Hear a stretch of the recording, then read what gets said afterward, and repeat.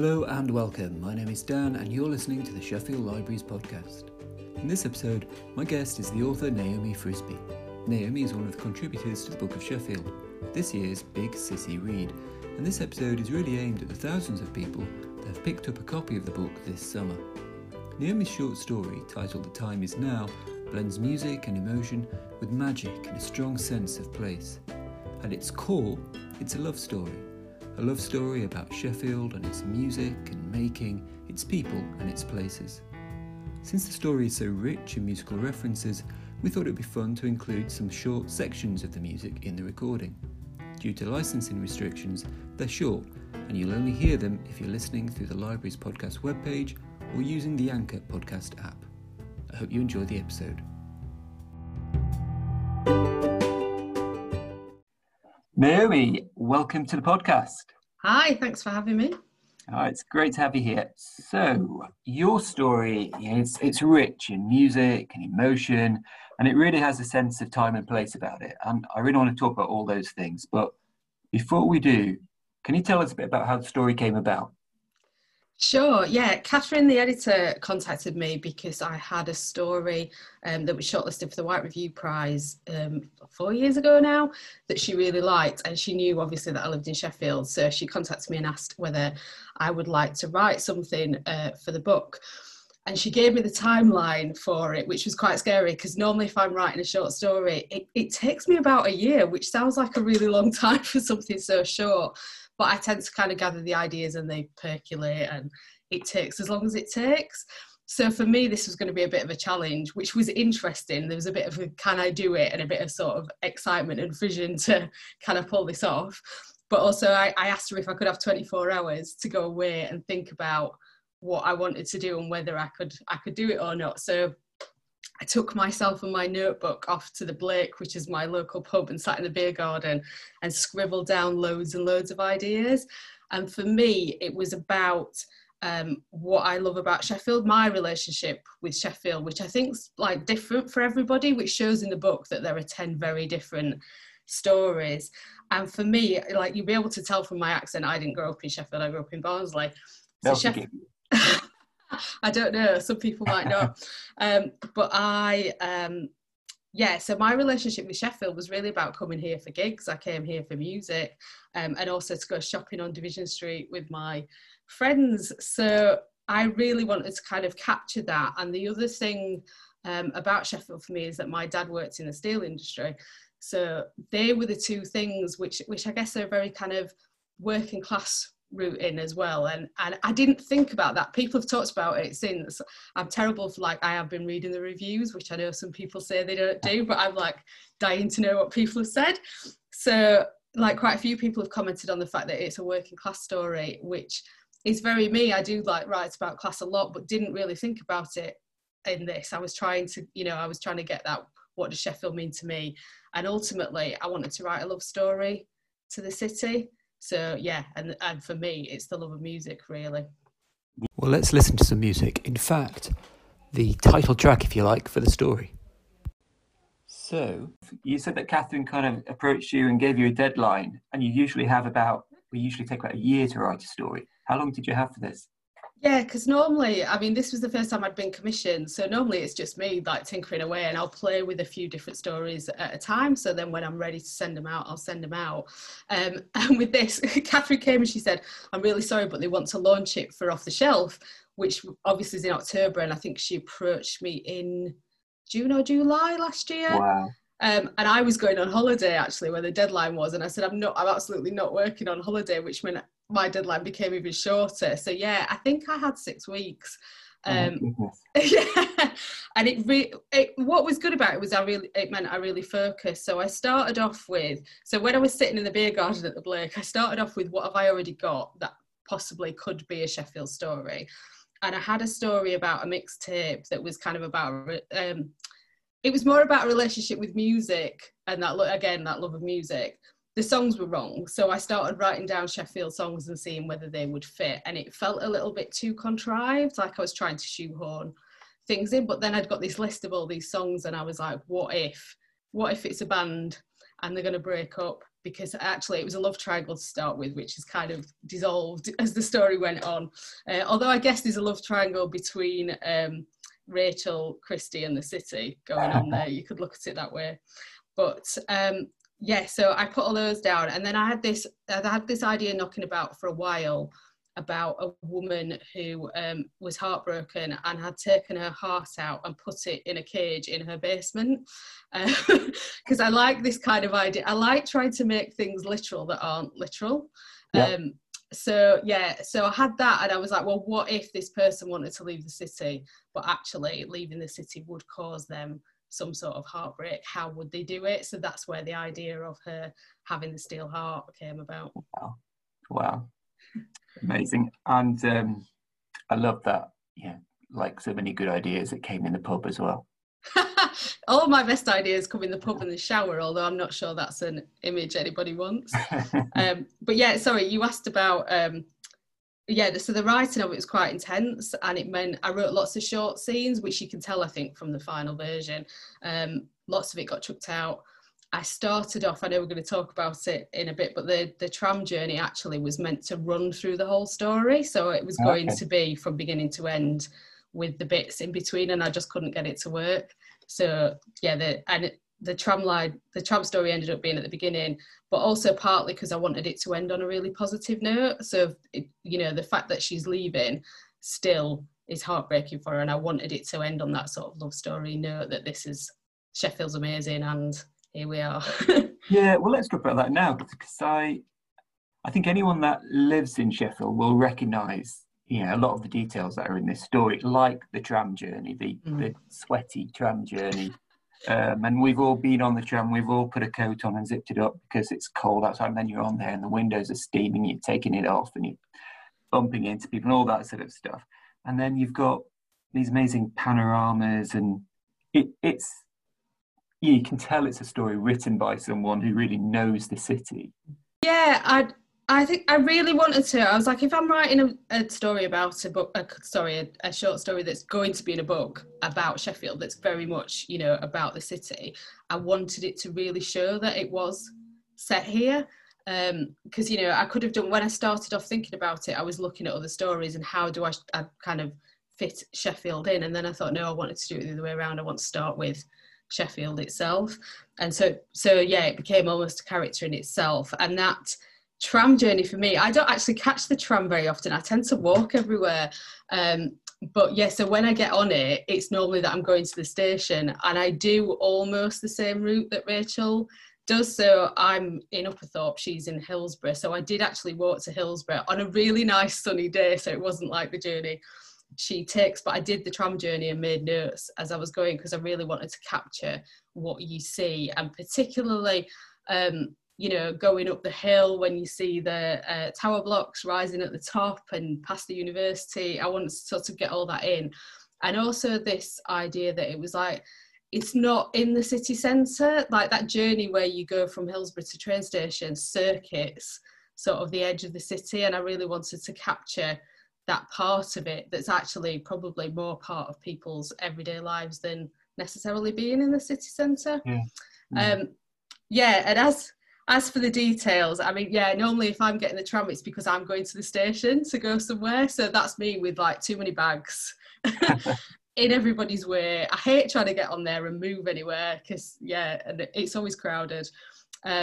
And as well, there's a little detail in there that actually I wrote for my dad. I don't know if you noticed when he read it, but the bit when she pulls her phone out as she goes past Pond's Forge is because my dad worked on the castings for the roof when it was initially built. So that's why she thinks of her dad, but that was just like a little sort of detail for me and him. And yeah, it's nice to be able to put little things in that like are your bits of Sheffield, my bits of Sheffield. But I mean, hopefully the bits of other people's Sheffield as well. But yeah, definitely.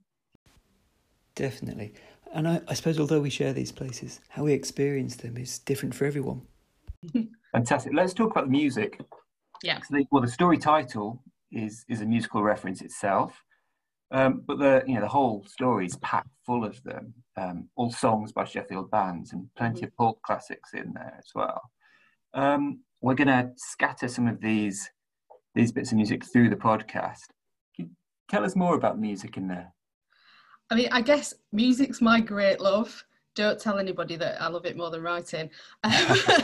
But yeah, I mean, I've been like, I play as well, which I keep quiet. But so yeah, it's my big thing. And when I was making those notes in the Blake, I mean, I got 4 pages full of songs by Sheffield bands because I was thinking about this mixtape idea. And then I was like, actually, how can I get them into the story without it disrupting, which I think works because some people haven't noticed or haven't noticed all of them. And I thought some of them I could get away with more than others. So right at the very end, there's an Arctic Monkeys reference. And I was desperate to get I Bet You Look Good on the Dance Floor in there, but I was like, that's possibly a bit too cheesy to pull off. But yeah, like I said, I used to come to gigs here, and there's kind of a bit of inspiration about Def Leppard. I love that story, that kind of legendary story that Joe Elliott wrote on chalk on the City Hall that Def Leppard were going to play there in, I think it was 1980. And obviously then that took them away from Sheffield, same with Pulp, same with Arctic Monkeys. So it was partly that idea that it's a gateway to the city and out of the city for some people. Also, in terms, there's loads of Pulp in there. I don't think I realised quite how much until I'd written it. And I think that's partly to do with the fact that Pulp were like such a Sheffield band, like their lyrics, even like Common People, which was written in London, about Jarvis's time in London, feels so Sheffield. That's kind of working class, what it's like to live in certain parts of the city, you know, in council housing, the people that you meet, the experiences that you have. I think it's all there, which is why I kind of use them so much. And they were my like teenage band, if you like. So it's almost my musical progress in that my dad used to love Def Leppard, or probably still does. But so Def Leppard, I think, were the first band I was aware that were like kind of local to me. So I loved them when I was kind of like 12, 13. And then Pulp were like one of my big teenage bands. And then Arctic Monkeys obviously came a little bit later than that, but also one of those bands that I think document, at least in the first 2 albums, really document what it's like to be in Sheffield and to live a kind of, you know, that working class lifestyle. Yeah, I mean, songs about pubs as well, all good. Yeah. they belong to Sheffield at a certain time as well, don't they? They're part of that sort of social fabric of the city, almost part of the city's story, because they're so important now to the city's identity. Yeah, I think so. And it feels a little bit at the minute like that sort of Sheffield being part of the music scene's dissipated a little bit. I mean, it's still there, but not on that sort of worldwide scale as it was at one point. We were like such a massive city for music. And I think part of that's to do with the collapse of some of the venues, some of the sport, like, you know, Arctic Monkeys obviously played at the Boardwalk, and it's one of the places that I was thinking about when I was writing the story, and that's gone. And, you know, so I think the makeup of music in the city is slightly different, but yes, they represent this kind of big time. And Maloko, of course, who I nicked the title of one of their songs for the title of the story, also around the same time as Pulp. It's that sort of heyday, I guess, of indie Sheffield. Yeah, fantastic. So how many are there? Because this is a fun game for anyone listening that can go back to the story. How many song titles or references are there hidden away in the book? I think there are 10. I say I think because I've got a list, but it's not in front of me. I just dropped that on you. It wasn't fair to do that to you. Yeah, I think including the title, there are 10. And just in case anyone accuses me of cheating, one's an album title rather than a song title. Okay. So there's a challenge to all of us to see if we find them all. So let's stay with popular culture and let's talk about Doctor Who. Because there's a scene in the story where the characters are sitting around watching the first episode of the latest Doctor, Jodie Whittaker, of course, set in Sheffield. Tell us a bit about that. So I've got kind of three reasons for including it. I mean, the first was just how exciting was it to watch that first episode, set in Sheffield, spotting bits of the city, first female doctor. So like, I think Jodie Whittaker's absolutely brilliant in the role. And those like things that they're saying as they're watching it are the things that I was saying. So I was watching it with a friend, and was so excited about the fact that she spoke in a Yorkshire accent, because obviously she's from Huddersfield.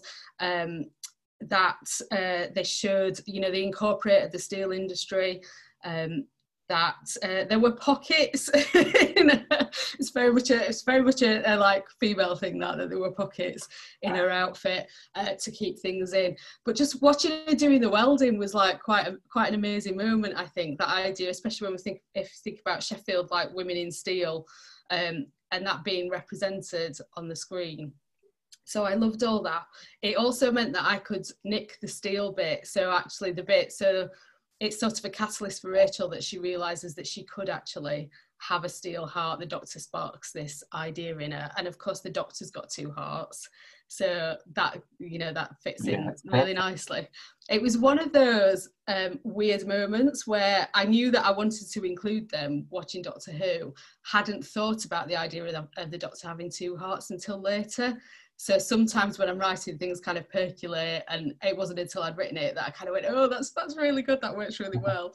And the other thing for me was so this is the second time I've lived in Sheffield, and I'm here now because my stepson lives here. He's a teenager, and he's in Sheffield, and he's a huge fan of Doctor Who. He has been since he was little. So this was kind of my like love story to him as well. So that bit was for him. Particularly, and when he read it, he wasn't with me at the time when he read it, and he was texting me going, oh my god, this sounds just like me. This is the conversation I'd have. So yeah, that was really sweet. That's kind of our Sheffield connection as well. Amazing. Love it. The great thing about fiction is that experience will mean something to the reader as well, and they'll make it their own, and they'll kind of identify it in their own way. It's the magic, I suppose.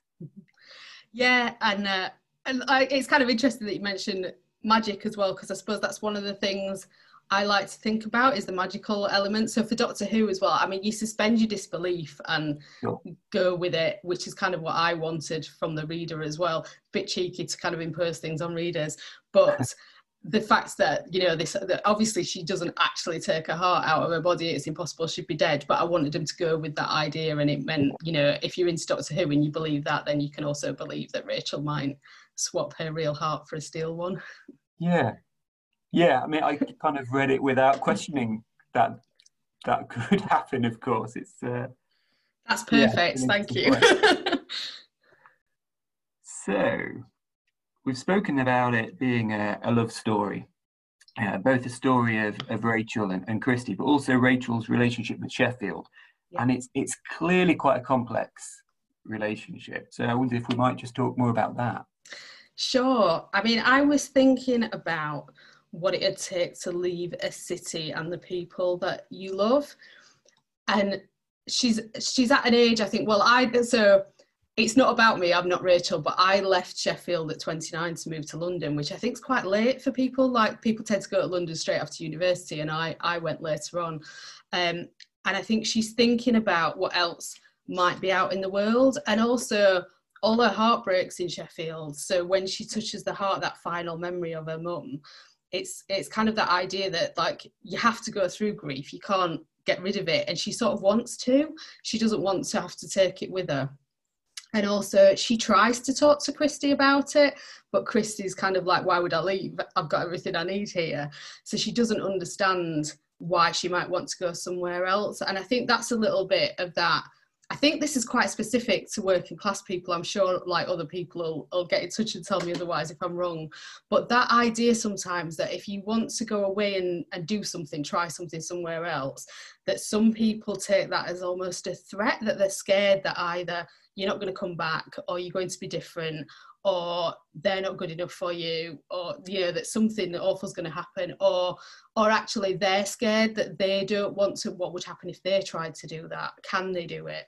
And I think I wanted to try and sort of capture that fear, and how could you get rid of it? So this idea of the steel heart was like, well, it can't feel anything, it's cold, so she could leave it behind. And actually I wanted her to leave her heart, so she leaves her real heart behind here.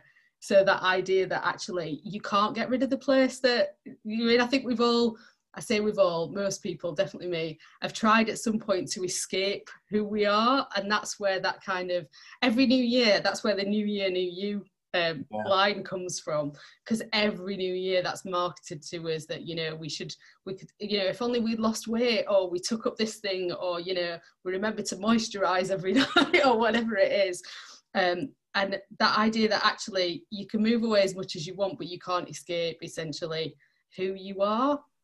And I should say, I found that image of the heart with its scars really powerful, actually. Thank you. Yeah, the memories that were they were stuck there, and she couldn't. Yeah, there's no escaping that, or maybe there was. I don't know.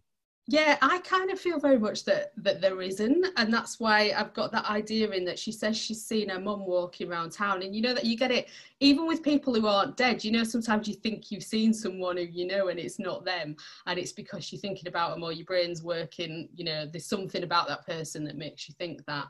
And when she starts seeing herself, it's that idea that you still sort of exist. I suppose it's a bit quantum physics.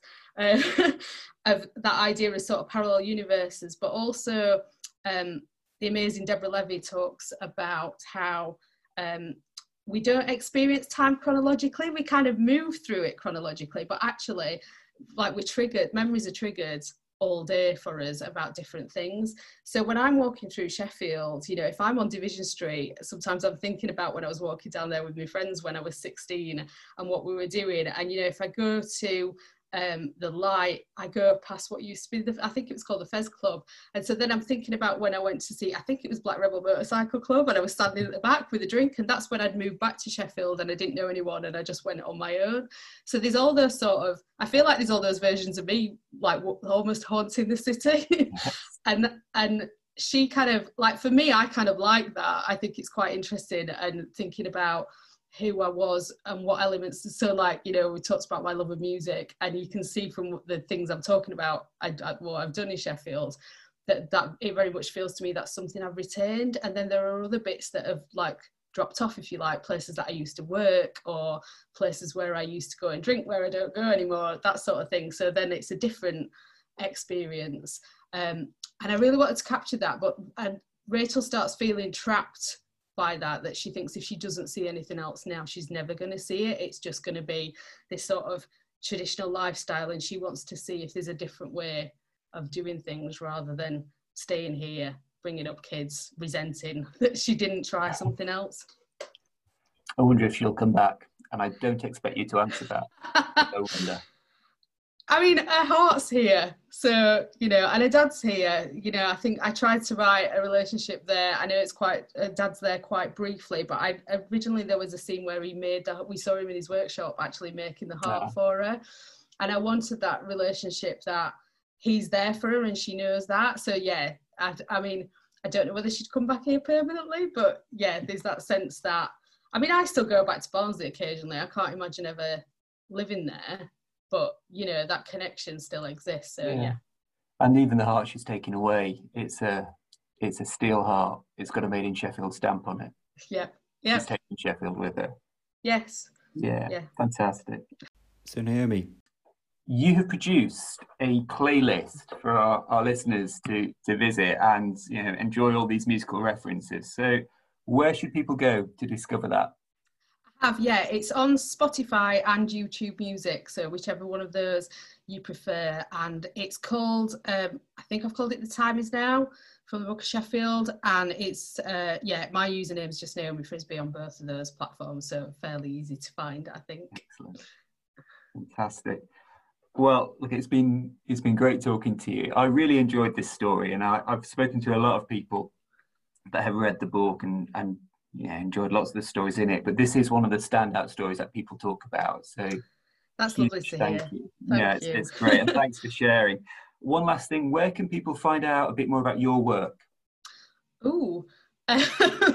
Well, yeah, it's a bit of a weird one because I guess I'm up and coming. I mentioned the story earlier that was shortlisted for the White Review Prize. So if you go on their website, it's called Roleplay. That's on there. I'm on Twitter and Facebook as Naomi Frisby, so you can find me there. I also run a website, so I blog mostly about other people's work, but occasionally, things that I'm doing too. So that's therightsofwoman.wordpress.com. Great stuff. Naomi, huge thank you. Thank you, Dan.